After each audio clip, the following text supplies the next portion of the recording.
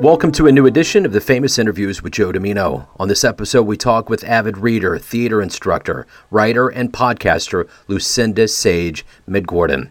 She has degrees in religious studies, theater, and education, and has taught drama and English in her life. She loves stories in many different forms, from books, movies, theater, and even visual art. She has traveled to 10 different countries outside the U.S., including Canada and Mexico, and at the age of 69, she is still dedicated to lifelong learning. Enjoy this interview. Great to meet you, Lucinda. Thanks for taking a minute out today. I appreciate it. Sure. Yeah, you're welcome. So you have quite a history. Before we get into your history and what you do, I want to know, how did you do during this 2 years of COVID, and how did it change you? Okay, I'm an introvert. I'm laughing because I'm an introvert. I loved being at home. I love teaching from home, except acting was kind of hard to teach from home. But so, and also I felt highly creative. It's when I started my podcast Story Power in the early months of the pandemic. So, I don't know. I kind of really, it was not great hearing about all of the people who were sick and dying and lost family members. And we had family members who got COVID, but they survived actually it's only been the last year, I think, that we've had family members with COVID. But that part's not really great. I felt it. I felt that. But on the other hand, it's been a really creative time for me, so I feel kind of a dual thing about it. It's bad and it's good. I understand. I totally understand. So before we get into what you do for a living, I want to take you in front of a group of grade school kids right now, and you're at career day, and one of the kids looks up at you and says, "What do you do for a living, and how are you qualified to do that?" How would you answer them? Well, I am actually now fully retired from teaching, but I have a lot of creative things that I do that I hope will make some money too. But how am I qualified to do that? Well, I started out with my bachelor's degree in religious studies. I've always been passionate about stories. My family always had family movie night, and we would not just watch them and say they were great, but we would discuss them. And so I was always interested in stories, and that's why I became a religious studies major and graduated with that degree. But kind of in the middle of my 4 years of getting that degree, I also started studying theater. And so I got a double major in the end, theater and religious studies. And then I got a master's in theater when I was working in the corporate world and realized that was not for me. And so once I got my master's, I started teaching drama to young children at the Portland Parks and Recreation Department. So I was driving to different locations around the city, teaching drama classes. And then somebody from Vancouver, which across the river, the Columbia River from Portland, Oregon, where I lived, found out about me. And so I started teaching over there too. And I was also acting, stage managing, working in the costume shop of the city-subsidized musical theater company. I did a lot of backstage jobs. I acted on stage. And then eventually I realized, because all of the rehearsals were at night, I wasn't seeing my husband at all, but about like half an hour or 45 minutes a day. And so I decided I needed to stop doing theater. I kept teaching, but I wasn't involved in any productions. And then when we moved to Arizona, one of the only jobs available was as a substitute teacher. And so I started doing that, and eventually I had a long-term, like a 3-week sub-assignment for the drama teacher at the high school. And she found out that I had a master's in theater. She said, I'm getting ready to retire. You need to apply for my job. So I did. I got it. I had an emergency certification for 2 years while I got my master's of education. And then once I got my master's of education, I didn't know this really. I was too busy going to school full-time, teaching full-time, directing plays. Somebody else wanted my job, so I had to find another job. And so I went an hour away to another school district and started teaching English because I had a lot of literature credits. And so everything that I've done pretty much is about stories, except for those 2 years when I was teaching, or when I was working at the, it was a school, but it was a trade school. And yeah, so that's my qualifications. I taught at the school that was an hour away for that school district for 5 years. And I had to get up at 4:00 in the morning and leave by 6 and be there by 7:30. And then if I was directing a play, I didn't get home until 5 or 5:30, 6:00.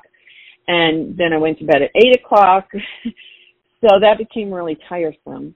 And I quit that job and started teaching at the college. And it is just now this fall that I have finally retired from teaching at the college, teaching theater classes at the college. So that was a very long answer. Does that answer the student's question? Yeah, absolutely. And, I guess, so you're in Arizona now. I'm curious, where were you born and raised, and what was your childhood like to give you this fascination for stories? Well, I was born in Des Moines, Iowa. My dad was in the Air Force. My mom and dad got married in Portland, Oregon. So when he got out of the Air Force, the family, my brother was born in Illinois, we moved back to Portland. So I lived in Portland from like the age of 3 until 10, I think, when we moved to a little town down the Columbia River on the Washington side across from the Dalles, Oregon. And then we moved and moved and moved. My father was a machinist, so sometimes he would get laid off and he'd have to go find another job. So we lived in this series of small towns, and most of them didn't have movie theaters, they didn't have a bookstore, they didn't have a library except for the school library. And so we watched movies together. And my dad had dyslexia. He did teach himself how to read, but reading out loud was really difficult for him. So, but he wanted us to understand human nature, and so movies and television were the way he taught us. And my mom was an avid reader, so she and I would read books. When I got a little older, we would read books together and discuss them. So, it was from a fairly small age that we would watch. At that time, Disney only had one television show, and it was on Sunday nights. And we'd watch the movie or the documentary, and we'd talk about them. And then as we got older, we would watch the Sunday night or the Saturday night movie together and discuss it. And some movies they played over and over every year. The Wizard of Oz. They would always play The Wizard of Oz around Easter time or in the spring. So we would continue the discussion about it every time we watched it. And that's how I got involved in loving stories, was from all those discussions with my family, my father and mother. So does that answer your question? Absolutely it does, yeah. So I'm curious, who have been, mentors or heroes for you that kind of fueled who you are and what you've become? Well, the biggest one is my father. He's been dead now for about, I don't know, a lot of years. And, but he's still kind of the voice in my head. I did have a wonderful teacher theater, when I was doing theater at undergraduate. Her name was Celia Shaw, and I was actually her faculty assistant for a while. And she was a mentor to me. I learned a lot from her. Then I had some really great instructors at Portland State, where I got my master's in theater arts. And I don't remember all of their names, but they were just so great to me. And, most of the people who get a master's degree have to write like a thesis kind of a thing. But I was lucky I got to do an acting project instead. Well, there's a lot of writing that goes into that as well, because you have to do a character analysis and all this stuff. But I'm not an academic writer, even though I have all these degrees.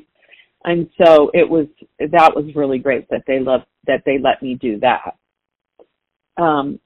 Let's see, any other mentors? I guess I have mentors who are not involved in theater, people that I read and study. They're spiritual teachers. Pam Grout is one of them, Marianne Williamson, Deepak Chopra, people like that.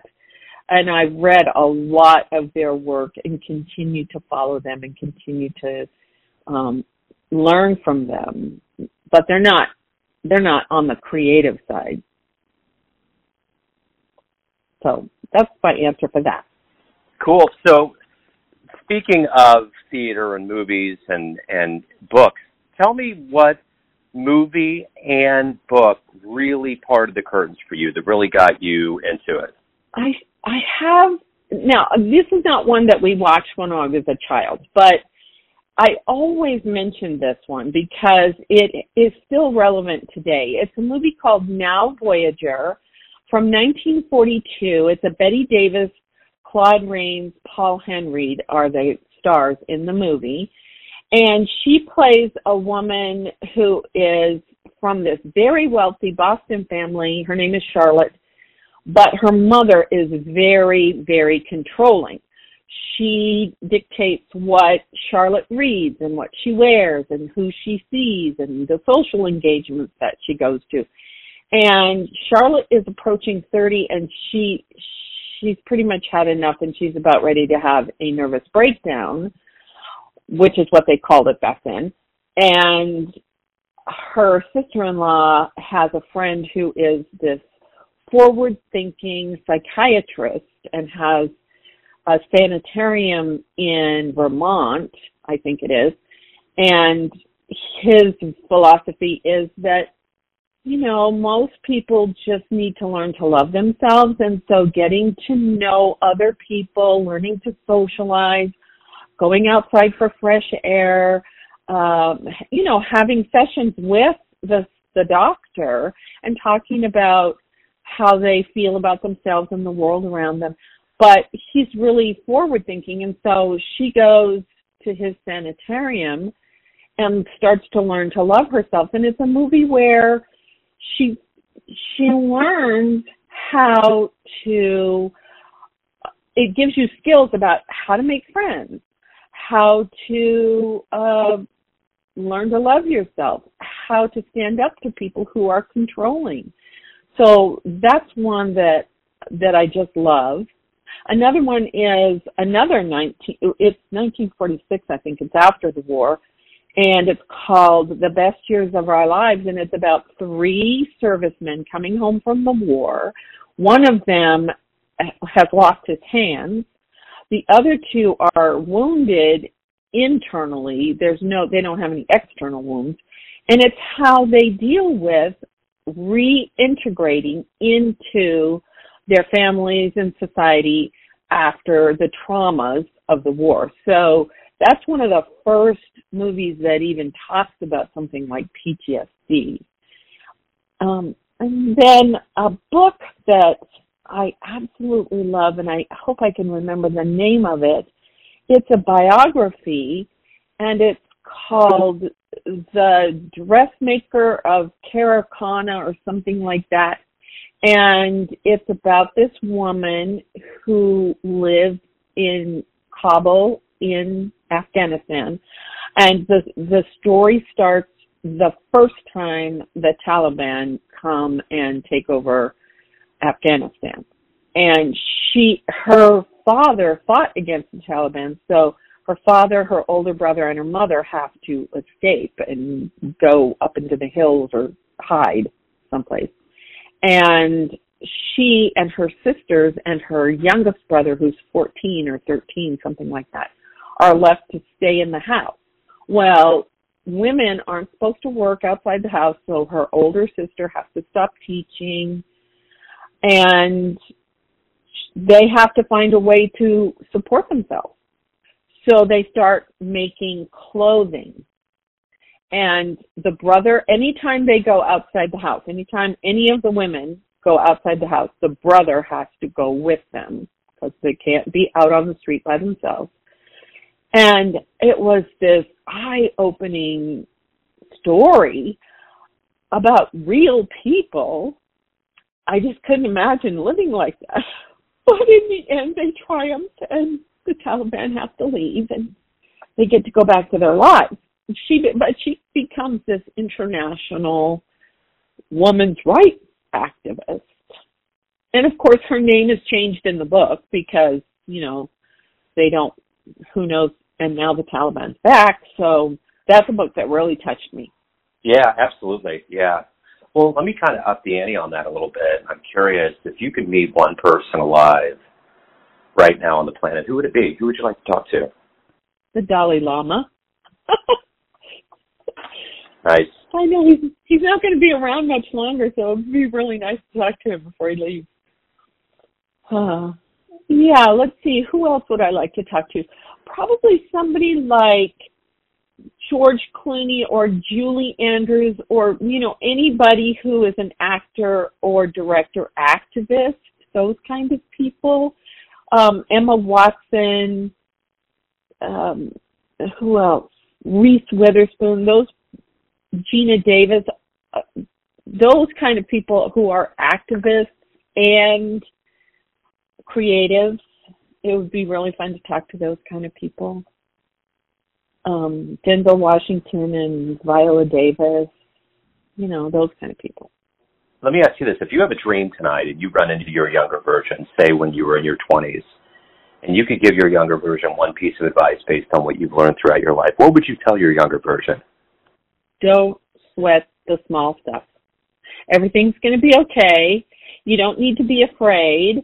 And, let your creativity fly. It doesn't matter if there are 10 people only who follow you or who are rooting for you.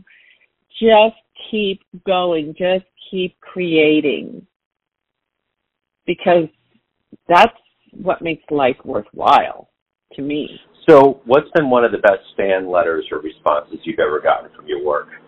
Well, okay, this is not really a fan letter, but when I was teaching at a high school, and it's a border town it's Douglas, Arizona, border town of Arizona.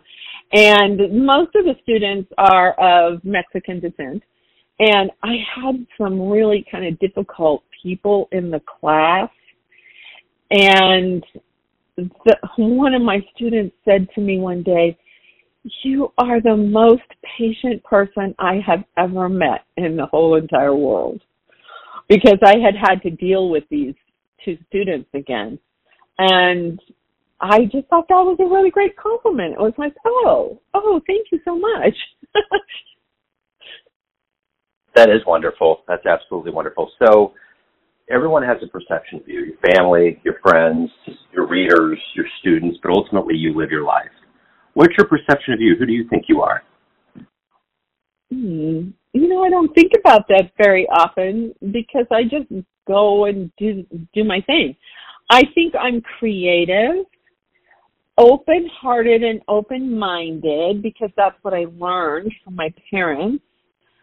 I think I'm someone who's finally learning not to be afraid of life or what comes my way. I I'm curious. I want to know. I want to know everything. I learned that from my dad. I want to know people. When I meet them, I'm curious about them. I ask a lot of questions. And sometimes that intimidates people, I found out. So I have to be careful about that. But I'm just a curious person. I want to know things. If anyone wants to pick up your book, learn more about you, anything going on in your world, where should they go? Where's the best place? They can go to my website, which is on WordPress, and it's Sage Woman Chronicles. That's not the name of my podcast, but you can access my podcast there, my books. I only have 2 books right now there. Hopefully, eventually, there will be a link to the course that I am creating called Saving the World One Story at a Time. I'm just in the middle of creating that right now. But yeah, all of my links are there. I think even my social media links are there. It's been a while since I've actually looked at my home page, so I don't know that for sure. But I'm on a lot of different social media outlets with various names like Sage-Midgorden, or my whole name, Lucinda Sage-Midgorden. For most of them are some combination of that on social media. Wonderful. Lucinda, thank you for opening up. I appreciate your time. Good luck with everything. Thank you so much, Joe. Thanks for tuning in to another famous interview with Joe Dimino, where we cover the world of art, literature, and music around the globe. If you want to hear more interviews, visit the Famous Interviews with Joe Dimino channel on YouTube. Thanks again for listening, and until next time.